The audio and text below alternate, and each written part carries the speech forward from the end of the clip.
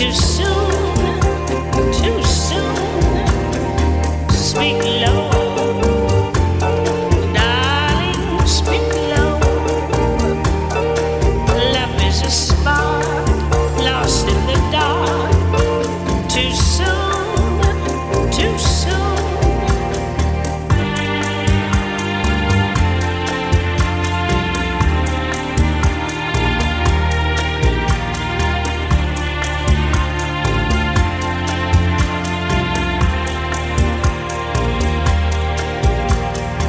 Speak low when you speak loud. Our summer day withers away. Too soon, too soon. Speak low, darling, speak low. Love is a spark lost in the dark. Too soon, too soon. I feel wherever I go that tomorrow is near, tomorrow is here, always too soon. Speak low when you speak loud. Our summer day withers away. Too soon, too soon. Speak low, darling, speak low. Love is a spark lost in the dark. Too soon, too soon. Welcome back, loves. Thank you for tuning in or streaming or downloading Blooming Out on WFHB 91.3 FM in Bloomington, Indiana. I'm Melanie Davis. Today we have our second part of our discussion on HB 1041 that passed the Indiana House and is headed for the Indiana Senate. Let's meet our panelists and pick up where we left off last week. Well, I'm Justin Robertson. I'm the co-host with Melanie Davis of Blooming Out, and I go by he and him. I'm Kit Malone. I use she, hers pronouns. I'm a political advocacy strategist at the ACLU of Indiana. I'm Deb Pardue. I use she, her pronouns. I'm a licensed marriage and family therapist who does a lot of mental health work with transgender clients. Gene Smith, she, her, they, them. Bike shop owner, Bikesmiths, longtime sponsor at WFHB, president of Stonewall Democrats, South Central Indiana, a member of the Indiana Gender Equality Movement. Nathaniel Clausen. I'm the parent of a 9-year-old amazing transgender girl. I am also the treasurer for Spencer Pride, and I work for Boston Scientific over in Spencer, and I'm a project manager. Good morning, members of the committee. My name is Kit Malone. I'm the advocacy strategist at the American Civil Liberties Union of Indiana, and I'm here to express our opposition to HB 1041, which singles out transgender youth and girls for discrimination in school sports. I've been defending my community in these halls for nearly 6 years. Every year, we face bills that single out transgender people as if we are a threat to our fellow Hoosiers.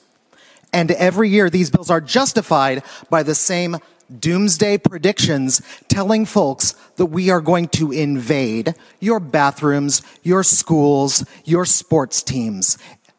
The name changes, but the argument remains the same every year.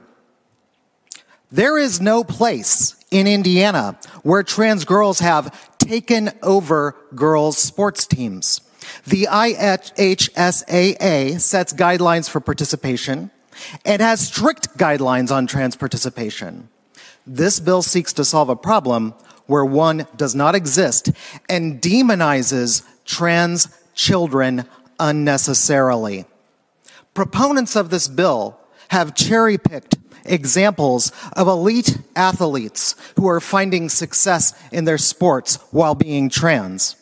Of course, people who compete occasionally win.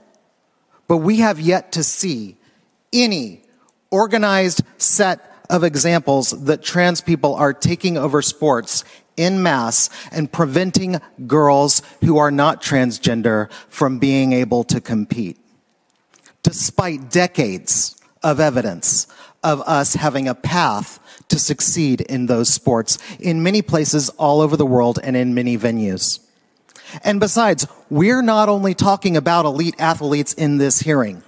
This bill bans kids from playing soccer with their friends, harming this small and vulnerable minority. Every year, my community tells me about the harm these continued attacks do to them, the fear that our neighbors are being told to hate and resent us, the worries that parents have for the welfare and the safety of their children. You'll hear from them today. I urge you to listen.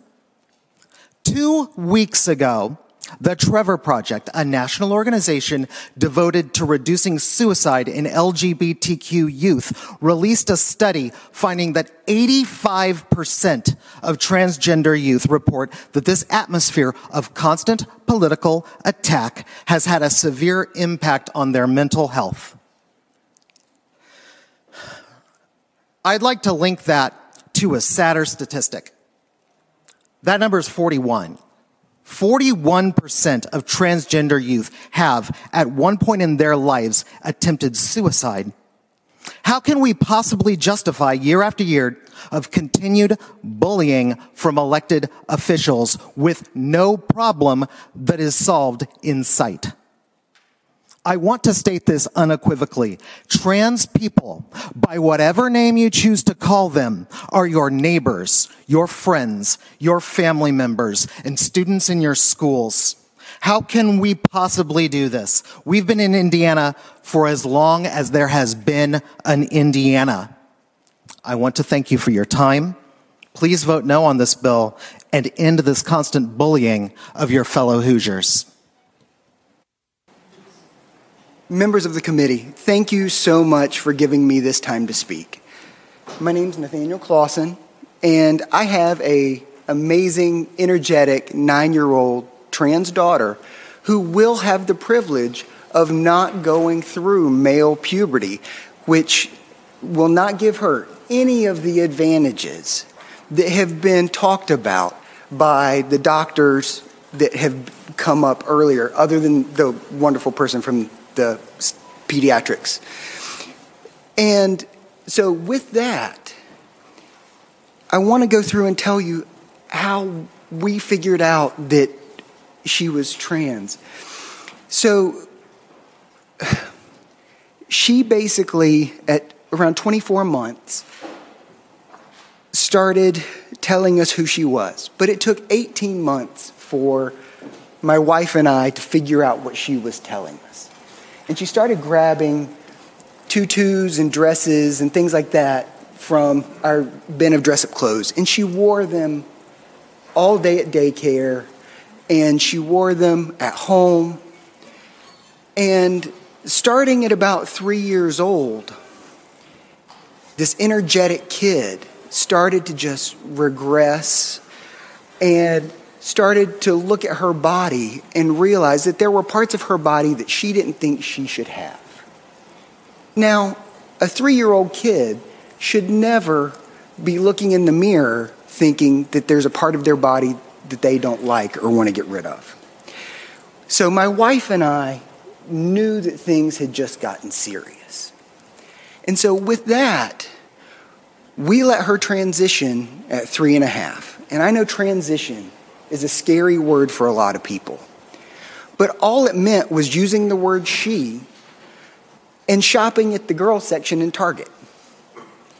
And as soon as we did that, she became her old self of just this energetic, wonderful kid. So I've got 2 other kids. I've got an 18-year-old son and a 16-year-old daughter. And they've grown up playing sports in middle school and high school. And my wife and I both played sports. My wife was a swimmer. So some of the swimmers we've heard earlier, she did all that, all the way up through college.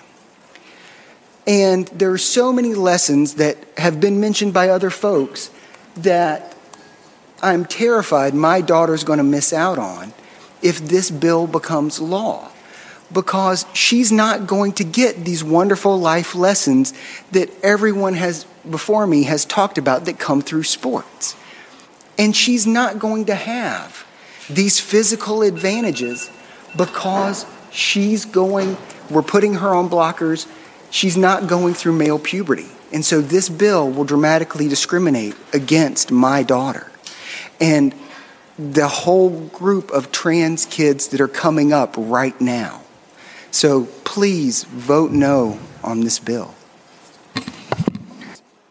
Hi, my name is Deb Pardue. I identify myself as a Christian redneck born and raised in northern Indiana, LaGrange and Steuben County. I don't mean redneck as a derogatory term. My husband is a union heavy machine operator, so he really has a redneck job, right? Everything from the neck up is red and the arms down is tan and everything else is white. I come here today as a mental health clinician here in Indiana. I've studied mental health for the last 14 years. I'm a PhD candidate at IU in the Counseling and Educational Psychology program. I was making it my dissertation topic, transgender mental health issues and the need to educate and train better mental health clinicians because we don't have great mental health clinicians for our transgender population. The statistics that we have heard, and I want to copy what Nathaniel Clausen had said, the statistics that we've heard about physical strength versus males and females, every statistic is post-puberty male versus post-puberty female. When you're talking about his kid and my kid, I am raising a transgender child here in Indiana as well. She is 10, and I'm shaking out of fear because it is my fear to protect her from all of the hate and the discrimination that exists against her already in her young life, right? And so our children are not going to have that advantage in sports if they choose to play. My daughter wants to be a cheerleader. She wants to be a cheerleader. She's not going to have the post-puberty advantages that we've talked about today. We also haven't talked about the different types of identity in research that talks about those things. Sorry, I'm nervous right now. 78% of trans persons who've gone on to develop cancers in their life are XXY chromosome. We don't test chromosomal DNA structures when we're talking about gender identity, but XXY chromosome, it exists. We can't look at it. We can't see it. You can't even do a genital test to see if it's there. It's developed or it's caught in further health issues down the road. 72% of transgender individuals, MRI studies show that their brain is more comparable to that as the gender they identify as than the physical body that they're born in. And so when you're talking about brain structures, the hypothalamus and the amygdala that identifies who we are, right? Who we are, our personality, our identity, they're more consistent with the gender we identify as than the gender we're born as in most cases. I don't have anything else to say other than I oppose this. I oppose this for my child. I oppose this for the children I work with. I oppose this for transgender people in general because they are valid. They are valid for who they are, and they don't have to defend whether it's a birth defect or a hormonal issue or anything. They are valid for who they are. I wanted to address a few of the things that have been said here today. Representative Davis, I lived 2 doors down. My best friend's name was Marie Hyatt. She was also a graduate of Ball State University, she played all sports. I believe she's 4'8", I'm 6'3".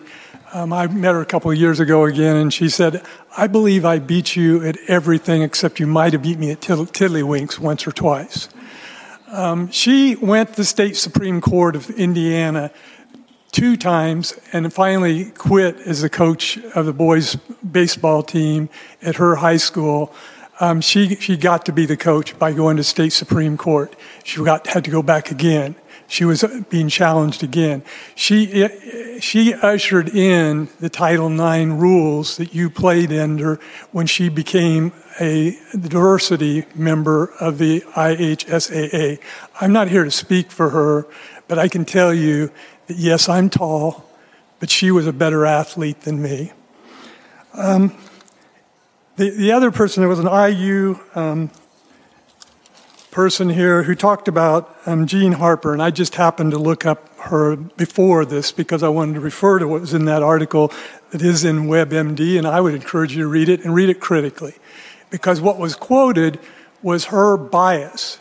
She is such an unbiased. She has advised the Olympic Committee on what has allowed them to do the rules, and all of her science is on my side of the issue.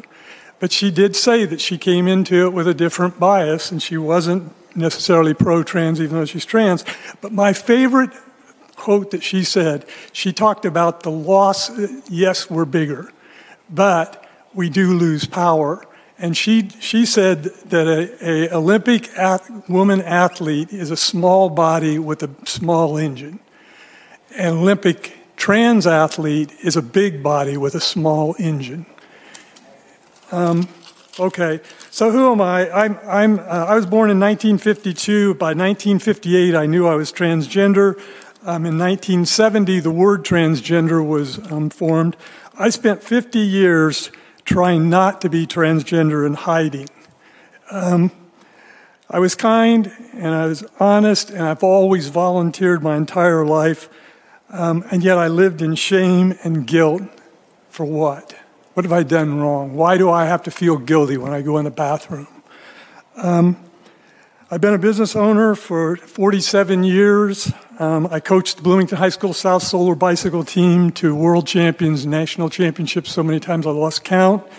In fact, the U.S., my girls' team beat every boy in the country one year.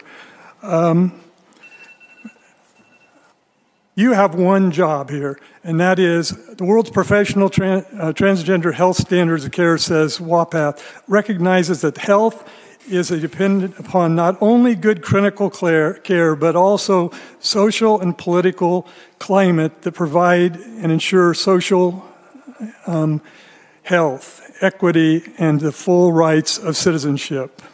I'll leave it at that, but that's your job. And last thing I'm going to say is you're making rules by guillotine. You're sacrificing trans people for something that you can make rules. The Indianapolis 500, they have rules for what size motor you can have. We can make rules that are fair for everybody, but by attacking the most vulnerable people in this world. And last thing, historic, systemic, transphobic erasure. We've historically been hated forever. It's systemic. I'm transphobic. We're all transphobic. It's part of our society. And we don't recognize that we exist. Thank you for bearing with me, and thank you for staying with me. Representative Davis. Thank you, Chairman Boehning. I would just like to say I appreciate your testimony and appreciate the grace that when you provide your testimony. Thank you. Thank you. My testimony was just support. I mean, it was kind of what I would have said to that body had I had my druthers. It would have been probably a lot longer than 3 minutes and probably a lot less kind, especially after they brought out that horrible testimony from quote unquote doctors, all the other professionals who spoke out, and including the trans woman who spoke in favor of this bill. Honorable representatives and committee members, my name is Corinna Cohn. I am a resident of Indianapolis and a constituent within House District 98, represented by Robin Shackelford. I am an independent, and I have voted for principled members of each party. I'm here to speak in support of HB 1041, which aims to strengthen the rights for girls and young women competing in sport. My testimony today is based on my personal opinion as a transsexual. That is, a person who was born male and used pharmaceuticals and plastic surgery to feminize my body so that I appear to be a woman. Did anyone else get like good trans girl, evil trans girl vibes when they lined her up against me? Because I did. In my mind, that's how it looked. It felt invalidating, you know? I think it was very strategic. It was very strategic. I enjoyed being quite a bit better than her at that. If I'd been a state rep, I would have asked her if they thought that there was any rule that they could possibly make where she might not be able to beat all the basketball players of her age when she was or the rest, whatever sport she wanted to participate in. She didn't look like she could beat any girls' team, even in junior high, But the thing that I was really thinking is did she not understand that gender identity it's not a binary, it can be a continuum, and there can be people who identify more one way or another, even though they fall on the right or the left of the needle, right? And so just because her experience as a trans woman is her experience doesn't mean that's every trans woman's freaking experience. This is someone who we call a trans medicalist. And she does not believe that there is a such thing as being transgender, and that what she is some kind of medical fetishist who wants to look like a woman but is really a man. And she just kind of like the amount of self-hate in that, and also the amount of I feel sad about it. I thought about it the whole time, and I'm like, I feel really sad about this because it hurts. This girl, they're never gonna love you. Right. And she was the only one, the only trans person that I've ever heard use transsexual in the way that she used it. And I'm like, we haven't used that term in the mental health field for a while. And so it's like, what? And it was 2014, 2013, the DSM was revised. Sorry, I'm pulling out my DSM to see when it was done. The DSM-5, I think, came out in 2013 or 2014. And that's where we switched the language from gender identity disorder to gender dysphoria, right?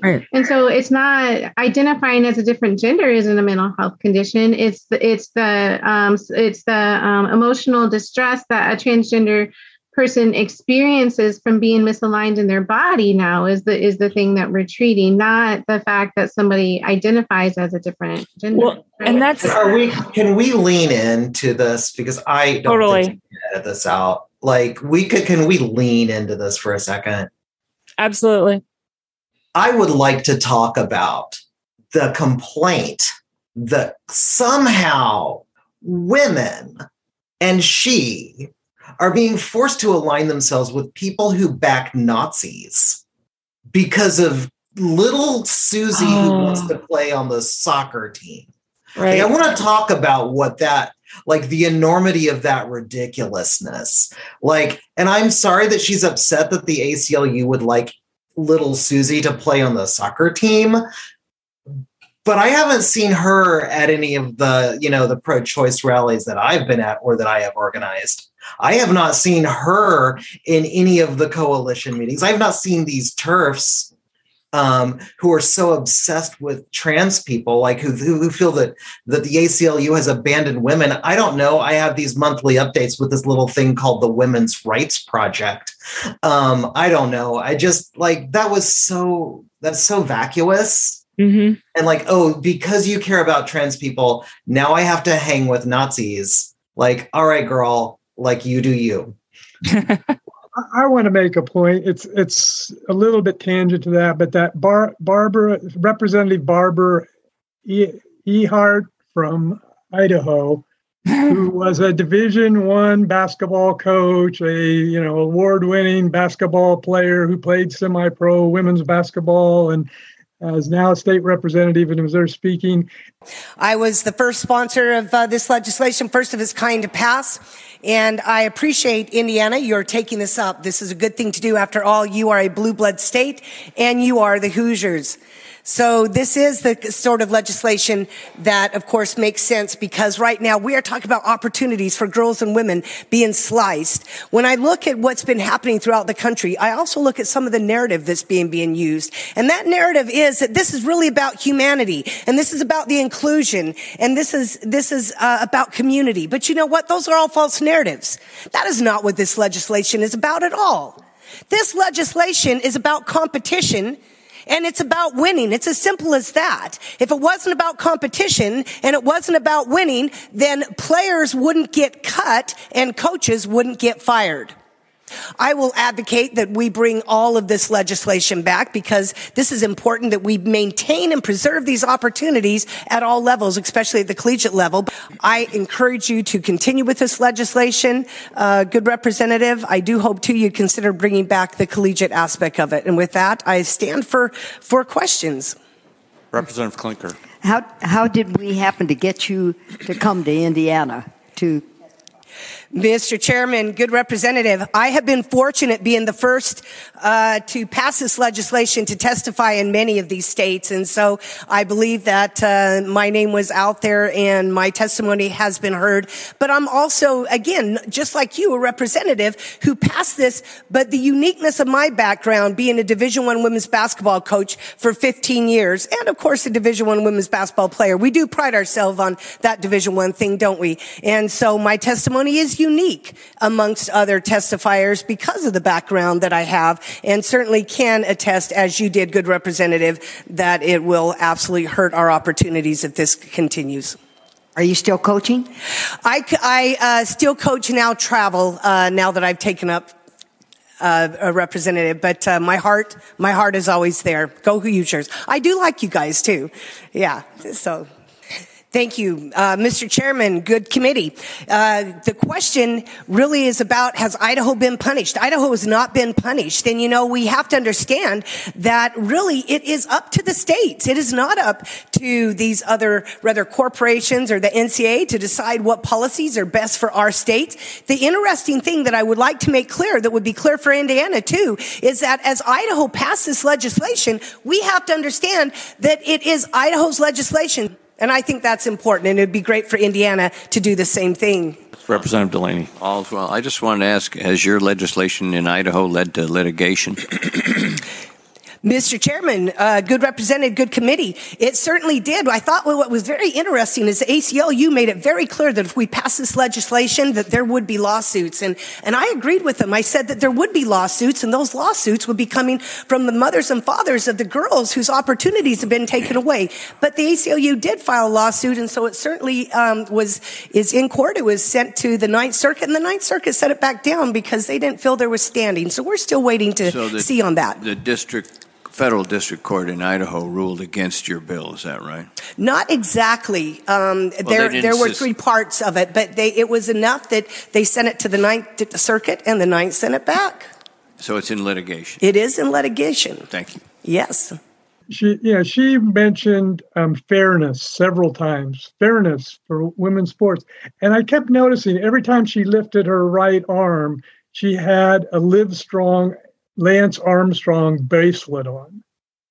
Now, you want to talk about ironic. This is the poster child for drug doping. I own a bicycle shop, and the official winner for the Tour de France, they have wiped out the entire record for a decade. There is no winner, second place, third place. They have just erased a whole decade of the Tour de France results because of Lance Armstrong, and she can't take that damn bracelet off for him.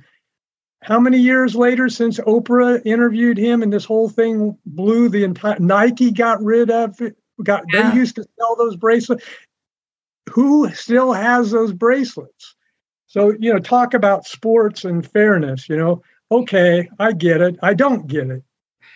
And that's the question I wanted to ask her if I'd been a state representative at that meeting. Maybe she was just there for comic relief. I don't know. But I think that's a great point, Gene. I wanted to say I'm so impressed with all of you for being there and for your contributions. And I read about it in the paper. And as a father of a trans boy, I'm just really thankful for your activism and everything, because my boy has never been more happy than he is right now. And I think it's because we're making a really welcoming society for him, I hope. And if we can keep fighting these bills. But I was wondering how many of you got kicked out? Anybody? It happened, and I felt really bad about it. So I was wondering. I did. Yes, I got some kind of compliment from the author of this bill, and if anybody can explain why I got the compliment of being civil or whatever it was she said about me, I thought, I really don't want your compliment.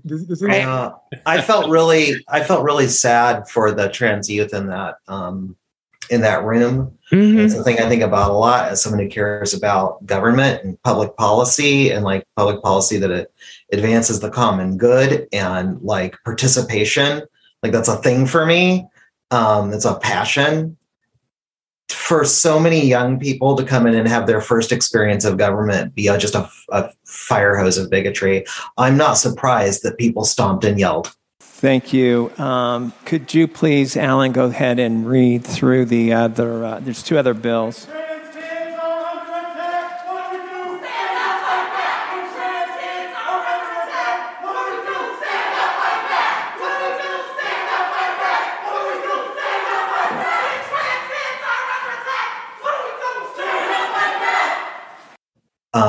And were eventually, ejected at the end of that hearing after all these people, lobbed a lot of insults at them and then ignored everything they said and then bent their own rules to stack the deck in their favor and then kicked them out when they got loud. I believe in decorum, and I try to coach when all of my people, whenever we do this, this is going to be, we're going to play the game and we're going to try to impress these cis people with our own decorum. But my heart was breaking at the end, thinking about these kids and then hearing the scuffle and just knowing that was a police officer. Yeah. Pulling some people out of the gallery who were upset. It's just horrible that we have to traumatize ourselves to get out there and just say that we're like human beings and deserve equal treatment in our schools, and that our children shouldn't have to suffer abuse because of and exclusion because of who they are. I'm sorry. No, that's perfect. You were talking about decorum, and I'm trying to find the gentleman's name. All right. So my name is Noah Leininger. I use he, him pronouns. I'm a high school social studies teacher here in Indianapolis, and I'm also the local co-coordinator for Answer Indiana, Act Now to Stop War and End Racism. I'm here today so that I can join in the chorus of voices demanding that this assembly stop its war against trans children. I'd rather be with my students today, but I have to stand up for trans kids when they're under attack. You called for decorum earlier, Bob, when this chamber had an outburst from the gallery. But I would say that this chamber does not deserve to debate the existence of trans children in comfort and with decorum. You deserve to have your day disrupted, Michelle, just as you would like to disrupt the lives of trans children all across this state. My students are lucky enough to have a wonderful human being covering my classes so that I can be here today while they still study. Every Monday, we take a look at current events from around the world. We've watched the Sudanese people as they have heroically rebelled since October in massive, peaceful uprisings against a coup d'etat that established a military dictatorship. And today, my students, including my trans kids, are watching this committee meet to dictate the terms of their own lives. Those kids are waiting to see if their representatives vote to rigidly police their individuality. You've heard that 85% of trans youth report that the barrage of political attacks on their very existence harms their mental health. And with as much attention as has been paid to the issue of student mental health in view of the pandemic and the disruptions to school, this is not something that you can just wave away. This is something that has to be taken seriously. Trans kids' mental health is just as important as the mental health of any other students, and we should be paying a lot more serious attention to this issue rather than using it as a cheap political bludgeon. There is no reason to pursue this bill except to make trans kids suffer. If the concern from cis kids and their parents is about sports scholarships, then make school free so that they don't need sports scholarships to get to school. If it's fear of losing, maybe the committee could fund participation trophies, or maybe parents could just teach cis kids that sometimes they don't win, sometimes they lose. And in fact, trans kids, like Kit Malone said earlier, deserve to win too, and to feel the joy of success in the full spectrum of what life has to offer, in athletics, in academics, and like Amy Schneider, on Jeopardy! As heroic trans rights warrior Marsha P. Johnson said, history isn't something you look back at and say, oh, it was inevitable. It happens because people make decisions that are sometimes very impulsive and of the moment, but those moments are cumulative realities. If your impulse is to pass this bill out of committee, know that some light heckling from the peanut gallery is the least of what will be coming your way. Expect to see me, my comrades, and my kids in the streets fighting for a better outcome to our shared history. A better world is not just possible, it is necessary, and it is realizable if we stand together and fight for it. Power to the people. I get, the rules that you're supposed to follow and everything, but you're right. These are kids, these are families. These are parents, and I don't know how the parents of trans kids, those who testified, those were the ones that were so powerful. Whether you thought you went off track or you thought that you didn't sound great or whatever, no, you came across very powerfully. I think your voices need to be elevated, all that much more because of all the people in the room, you're dealing with it on the ground. You're dealing with your kids, having to hear the things that we hear every day, going to school, not just in this rough time, but having to deal with the bullying and the misunderstanding and the hatred that comes from their parents, that comes from the lawmakers, that comes from the society that is still willingly ignorant of LGBT folk in general, but trans folk and trans youth in particular. Thank you for being there. Thank you for speaking up. It's very, very necessary that the people hear you. I'd like to say too, because I just want to say, I'm sorry, Nathaniel and Deb, that what my big rant was not to say that what you guys were saying wasn't important, because it's an entire element that they aren't even considering. And that's a really important element that there are, I think the one thing is that I called it the guillotine approach to rulemaking, that they're just going to chop off all trans people. And I guess I wouldn't want to say one thing. We were talking about the NCAA, and I think the NCAA has been an ally to us ever since RFRA. And they're dividing this up into every sport having different rules. And sort of to me, what's wrong with what the legislature is doing is they want to make one rule and just fix it. Just cut, we're just going to cut off all these trans people. And the answer is in rulemaking is, maybe what the NCAA and the Olympics are going to go to individual rulemaking for sports, and maybe that needs to happen. Maybe there is a rule flexibility that can actually make all these sports be a little more fair. But anyway, I just didn't want to, I love you guys, as I said, and I don't want to come across like I didn't think you should be saying what you're saying, because I think it's an important point. Yeah, I agree. I don't want to wrap anybody's knuckles. I just want to make sure that people understand that there is no form of this bill that could work. There is no workable way you can ban a class of people from participating in sports. And I know that that's not what your intention is. I just wanted to make sure that was made clear. But yeah, well taken, June. Yeah. And, one of the things that I will say, is that raising my daughter with my wife in this community, we have been so lucky to be exposed to Eugene and to you, Melanie, and y'all giving us, the understanding that y'all have given us to know that there's nothing wrong with our daughters. Our daughters are just our daughters. And, I count, I'm just so happy every day to be here around y'all. Oh, you're going to make me cry.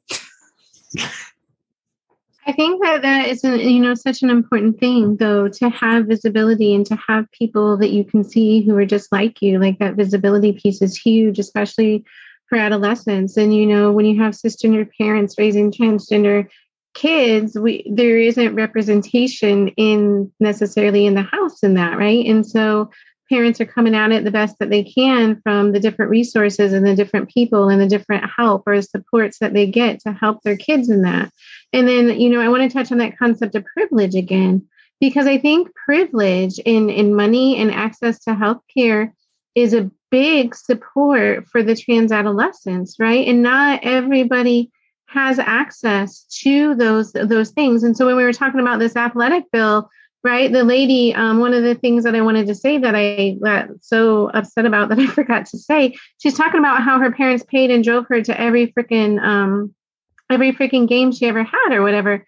We were so broke ass poor in northern rural Indiana that I didn't even get to go to kindergarten because we got to ride the bus either to school or home from school. We didn't get that bus ride, in the middle of the day to take us so I didn't even get to go to kindergarten to school until I was in first grade because we were so broke ass poor.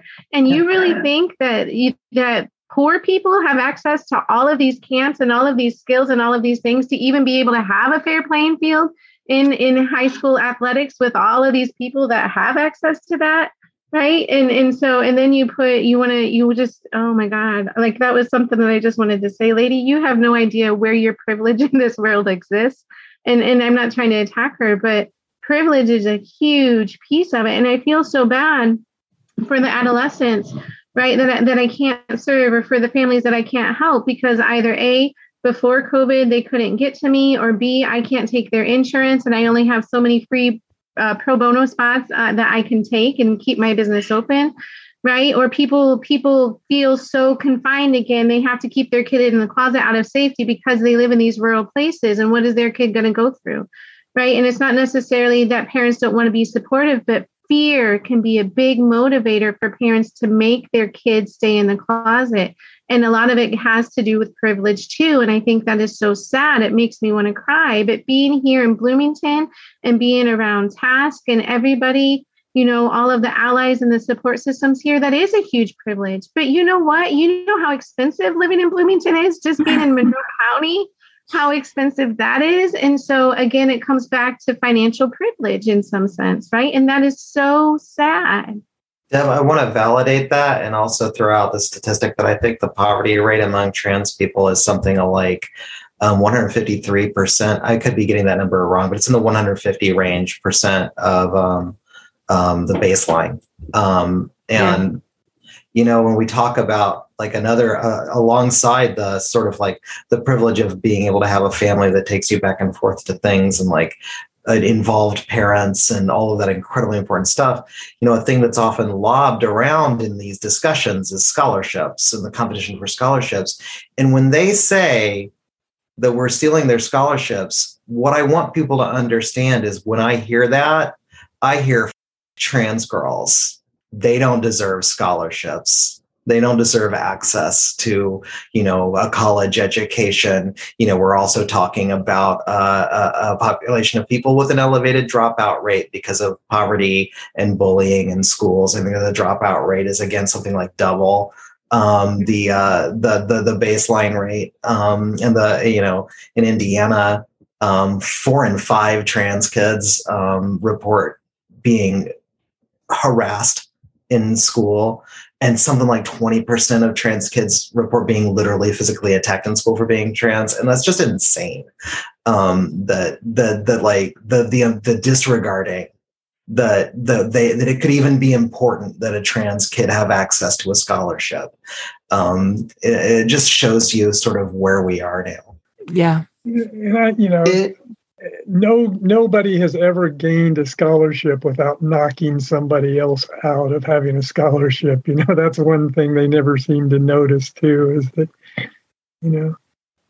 Speaking to the point of them not thinking that trans girls deserve scholarships, one of the things that I think, because they're so far removed from it and them not knowing anyone who is trans or thinking they don't. It scares me how much they disregard the suicide statistics, the mental health statistics. And I think they disregard them at such a high level because they don't think they know anyone in the community. Right. And that's because it's dangerous to come out. In particular, to people who are non-supportive. It's dangerous to come out. Didn't Tennessee, didn't it just happen in 2021 where Tennessee criminalized the use of the bathroom? Now it's a misdemeanor. Was it Tennessee or was it? Tennessee. Right. And I had a client so stressed out about a trip they were taking to Tennessee. Right. And they're worried about all of these narratives that trans women are going to go in the bathroom and do something to people. And trans women are more freaked out about going to the freaking bathroom, right, than anything else. And now it's a freaking misdemeanor in Tennessee.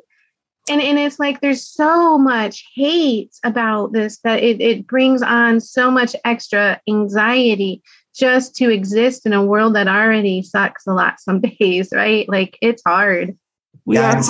So I've been to Tennessee since they passed that law, and I just want to throw out that like one of the most amazing things is that the law requires them to post a big red sign on the door of any trans affirming bathroom so that you can be warned that it's like a warning label that trans girls may be inside. Right. And frankly, you know what? I do require a warning label. We get you a t-shirt, a pair of short shorts that say that. Warning, trans girl inside. Exactly. With the little Intel logo. This radio show is not affiliated with Intel and or receives any compensation for it. We're like the house spiders of the human world. You don't see us. We're there. We are always around.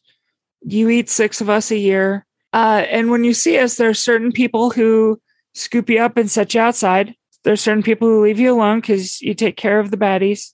And there are certain people who just take the shoe and smack you because they just don't understand. Yeah, we're more afraid of you because, flip-flops. We can't deal with that. It's dangerous and it's scary. And they don't see that because they don't have to worry about it. But they've been taught to fear us.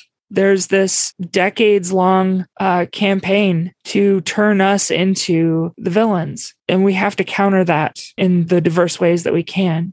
And maybe once we counter that successfully and people do see us, people do understand that we aren't the boogie folk that they thought we were, even though some of us like to boogie down, like a lot of us do.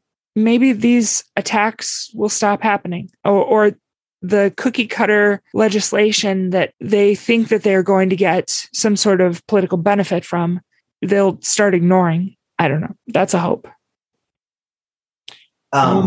I have to I'm going to have to take off here in a second. We all do.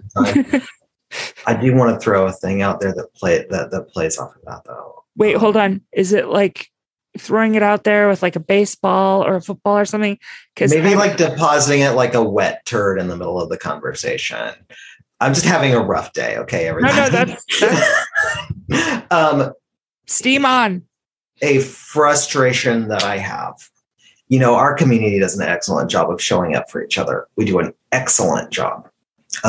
It's one of my favorite things about this community. It's like we do turn out, but there are so few of us. It's not like the LGBT population where we know that acceptance is closely correlated with knowing somebody who's a member of the population. We know that. We know that was the driver of the rapid adoption of LGBT rights, of, gay marriage. When we quote that statistic that in Indiana, 80% of Hoosiers or something like that support full equality, that includes that, when you actually drill down and say well, do you support trans equality? That number changes pretty rapidly, unfortunately. I still believe the majority of people want fairness, but there's when you drill down, people's understanding is a little bit different. But what I really am disturbed by is the number of people in my life who support trans girls, who will say that with their mouths to you. But because of this atmosphere right now of attack, thus because of the political atmosphere, are nervous to come forward. and say to their friends that they think that I ought to be able to play on whatever team I want to play on. Even if they believe that. The fear that they're going to experience a backlash for being full-throated in their support, like that is what we need. We need it really badly. And I'm not saying we need cis people to come in and be our heroes, but what we do need is for those people who are our allies to do a little bit more than tell us in a private message or in an email or in a letter that they are our friends. And they need the things like you all did, and like show up at the hearing and show up at the rally and show up at the demonstration. And by the way, we need hearings and we need rallies and we need demonstrations where, when RFRA happened, the state exploded. And, trans people are exploding, but that's 0.06% of the population. Where are the companies? Where are the people putting out those public statements? Where are the op-eds? Yeah. We can only do so much ourselves. We need people to stand up against this injustice and to do so loudly, because it is time. This is real. I mean, this ban is real, and it is just as damaging as RFRA would have been. That absolutely, all of that. That quote about the white moderate. They're the real danger. It's the people who say that they love us, and then that's as far as it goes. Truthfully, we need to be there for each other. All of us, all people who are marginalized, all the people who love us, we all need to be standing up together in all of our persecutions, but we need to be standing up together. We need to be a coalition of folks. It's all human rights. This is all human rights. We can't say that we're here for trans people, but we're not here to, support BIPOC. We're not here for the poor. We're not here for the homeless. We need to be here as a humanity together for each other, uplifting each other against the very specific minority who is there to stomp on us. They're the same people. It's not even like we're fighting different ones. It's like they're the same. There's one particular demographic. They define themselves. Can I throw something out there real quick, and you can delete it or edit it out or whatever you might want to do. It's all going up. I'm getting an extra half hour. The heck with it. Yay. But, for people who do have not access to resources or not the ability to seek out, I just want to put out there that Gender Nexus has a lot of free services, and they can connect parents or people or transgender individuals with other people to help them, be able to see other people who are like them. And they also have a therapist on staff who I believe is free of charge for people who need her. And so they might have more than one, but definitely Gender Nexus is a great resource, and it's free. And they offer online services now. So you could be wherever at in Indiana and be able to connect with them and other people through them. And I just want to say that is definitely a resource that I'm not sure everybody knows exists. They have grown so much in the past few years, because I think I saw them at one of the Pride events a few years ago, and they were just like a little booth, and they had like some poster board and some buttons and stickers or whatever.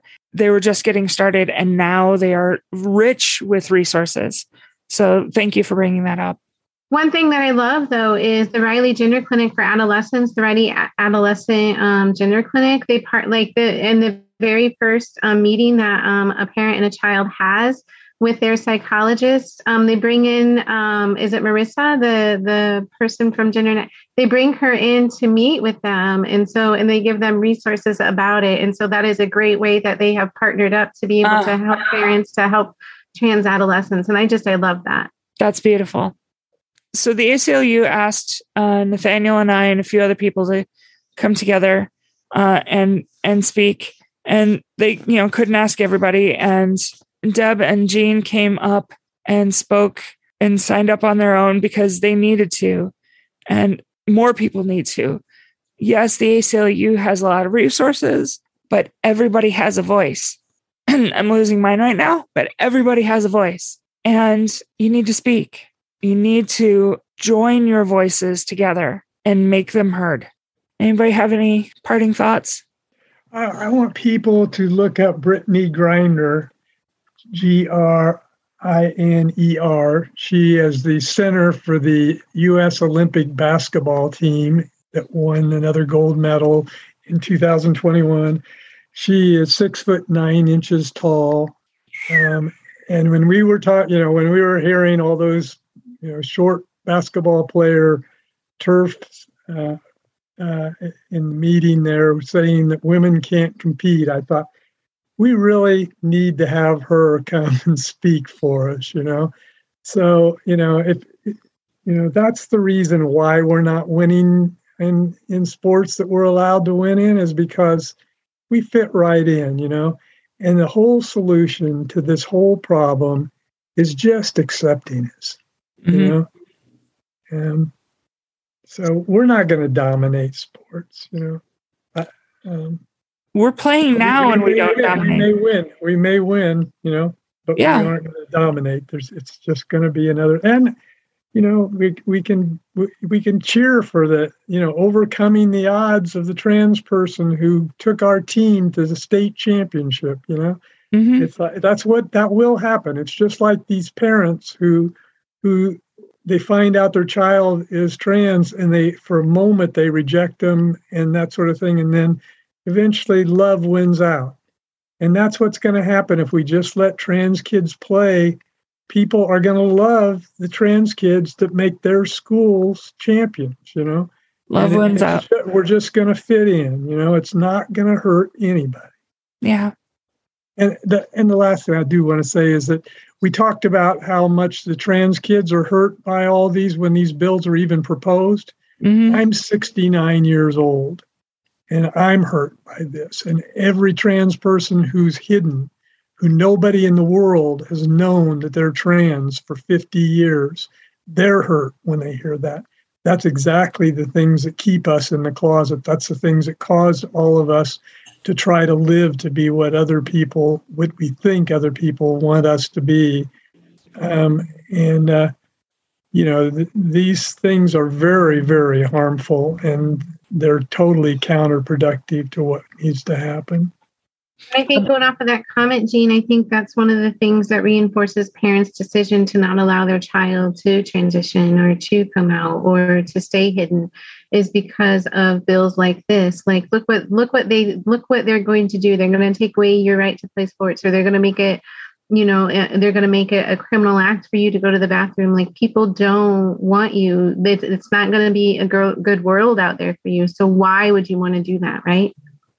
Exactly. And Jean, I really appreciate what you're saying as well, because, talking about how it emotionally washed us out, and, it wasn't directed at us. Granted, it was directed at our children, but still, just thank you for being you.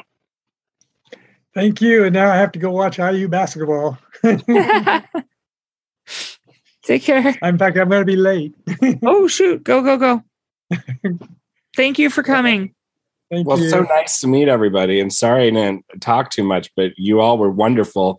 You didn't need any prodding or anything. What a great group of people. So it'd be wonderful to have any of you on the show again. Oh, it'll happen. Thank you. Thank you. Thank you all so much. Blooming Out is a production of WFHB Community Radio and produced by Melanie Davis and Cade Young. For Blooming Out and WFHB, I'm Justin Robertson. I'm Melanie Davis. And remember, if everything were straight, who would they hate? Be well, stay safe, speak truth, manifest equity, demand justice, stop the hate, wear your masks, get your boosters, and good night from your Blooming Out family. Good night.